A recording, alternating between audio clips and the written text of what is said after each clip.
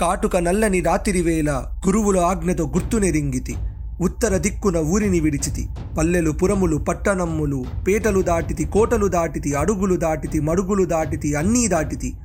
బొటన వేలుతో నెత్తురు పొంగగ పులుపుగా నుదుటి విభూతి ధరించితి.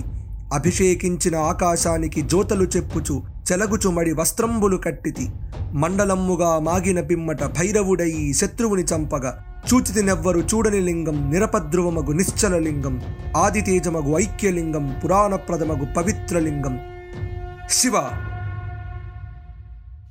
శివరూపం, సంకేతాల స్వరూపం.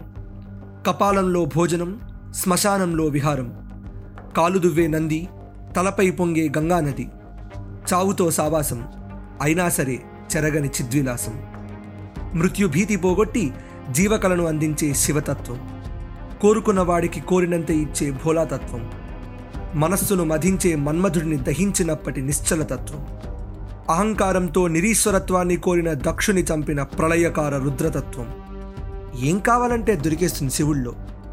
మనిషి చావుకి కారణం శివుడంటారు. అసలు మనిషి చనిపోతే శవం అంటారు. కానీ మనిషి బ్రతికుంటేనే శివం అంటారు. శివం అంటే మంగళం అని అర్థం. శరీరం శివుడైతే ప్రాణం పార్వతి. రెండిట్లో ఏ ఒక్కటి లేకపోయినా జీవితం లేదు. అందుకే ఆదిశంకరుడు అమ్మవారిని పొగిడే సౌందర్యలహరిని కూడా శివశక్త్యాయుక్తో అని మొదలుపెట్టుంటాడు. శివుడు లేకపోతే శక్తి లేదు, శక్తి లేకపోతే శివుడు లేడని దాని అర్థం. శరీరం ప్రాణం వేరు కాదని చెప్పడానికే మనం చూసే అర్ధనారీశ్వర తత్వం. జెండర్ ఈక్వాలిటీ ఇప్పుడు కొత్తగా వచ్చింది కాదు. సాక్షాత్తు ఆ ఆది దంపతులే ఆడ మగ సృష్టిలోని సమానమైన ధర్మాలని నిలిచి చూపించారు. శివాలయాల్లో మనం పూజించే శివలింగం సృష్టికే ప్రతీక. It is a symbolism for creation. పైనున్న లింగం మేల్ రిప్రొడక్టివ్ సిస్టమ్కి సింబల్ అయితే కిందున్న పీఠం ఫీమేల్ రిప్రొడక్టివ్ సిస్టమ్కి సింబల్. ఆ రెండు కలిస్తేనే సృష్టి అని, ఆ కలయిక వలనే సృష్టి అని చెప్పడానికి ఆ శివలింగం. Sex was never a taboo in India, but it was a divine reverence. మరో జీవిని పుట్టించే కలయిక పాపం ఎలా అవుతుంది? ఇంకో జీవిని పుట్టించడం అంటే శివతత్వాన్ని పుట్టించడమే. అది ఆరాధన అవుతుంది, ప్రార్థన అవుతుంది, ఈశ్వరుడికి చేసే పూజ అవుతుంది. అందుకే ఆ సృష్టిక్రియకి సింబాలిజమైన శివలింగానికి నిత్య అభిషేకం నీటితో ఒక్కొక్క చుక్కే పడుతుంది. It symbolises control over creation. ఇదే విషయాన్ని షట్చక్రంలో కూడా చెప్తారు. షట్చక్రం అంటే హెక్సగన్. చాలా చోట్ల మనం చూసే ఉంటాం. The upper triangle symbolises yoni and the lower triangle symbolises the phallus.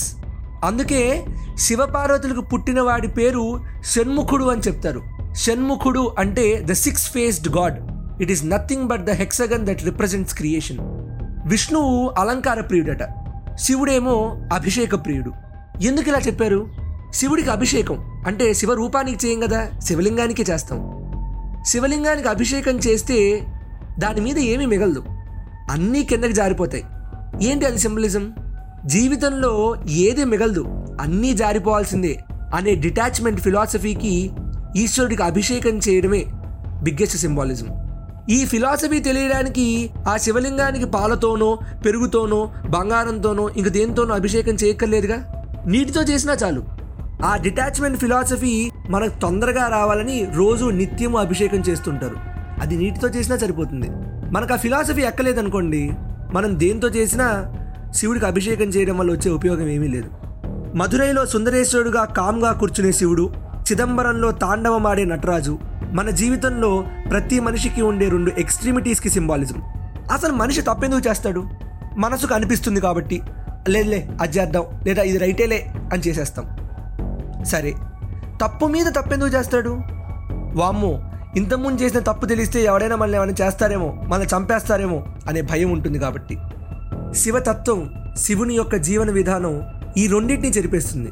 First మనస్సుకు అనిపిస్తోంది అంటే మనస్సులో ఒక కోరిక పుడుతోంది. అంటే మనస్సు మధించి ఆ లోపల నుంచి ఒక కోరిక పుడితే మనకు ఒకటి చేయాలనిపిస్తుంది. అందుకే ఆ లోపల పుట్టేటటువంటి కోరికల్ని చంపేయడానికి సింబాలిజమే శివుడు 3వ కన్ను తెరిచి మన్మధుడిని చంపేయడం.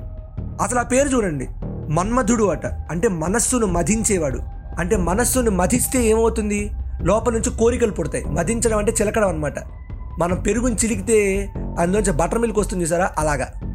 మనస్సులో ఆలోచనలన్నీ చిలికి చిలికి లోపల నుంచి కోరికలు పుడతాయి. ఆ కోరికల వల్లే మనిషి కొన్ని తప్పులు చేస్తాడు.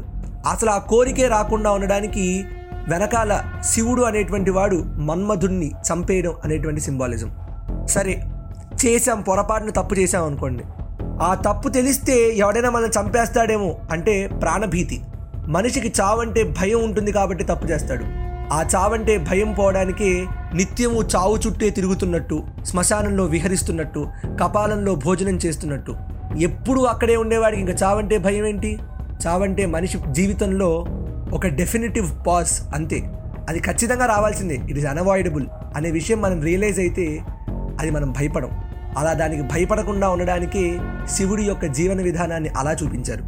అందుకే అహం శివం అయం శివం అని అఘోరాలు తామే శివుడిగా అనుకుంటారు కాబట్టి వాళ్ళు కూడా శివుని యొక్క జీవన విధానాన్నే పాటిస్తారు. వాళ్ళు కూడా కపాలంలో భోజనం చేస్తారు, శ్మశానంలో విహరిస్తారు. అది ఇంకో ఎక్స్ట్రీమిటీ. శివుడు ఎవరికి ఎలా అర్థం అవ్వాలో అందరికీ అన్ని రకాలుగానూ అర్థమవుతాడు.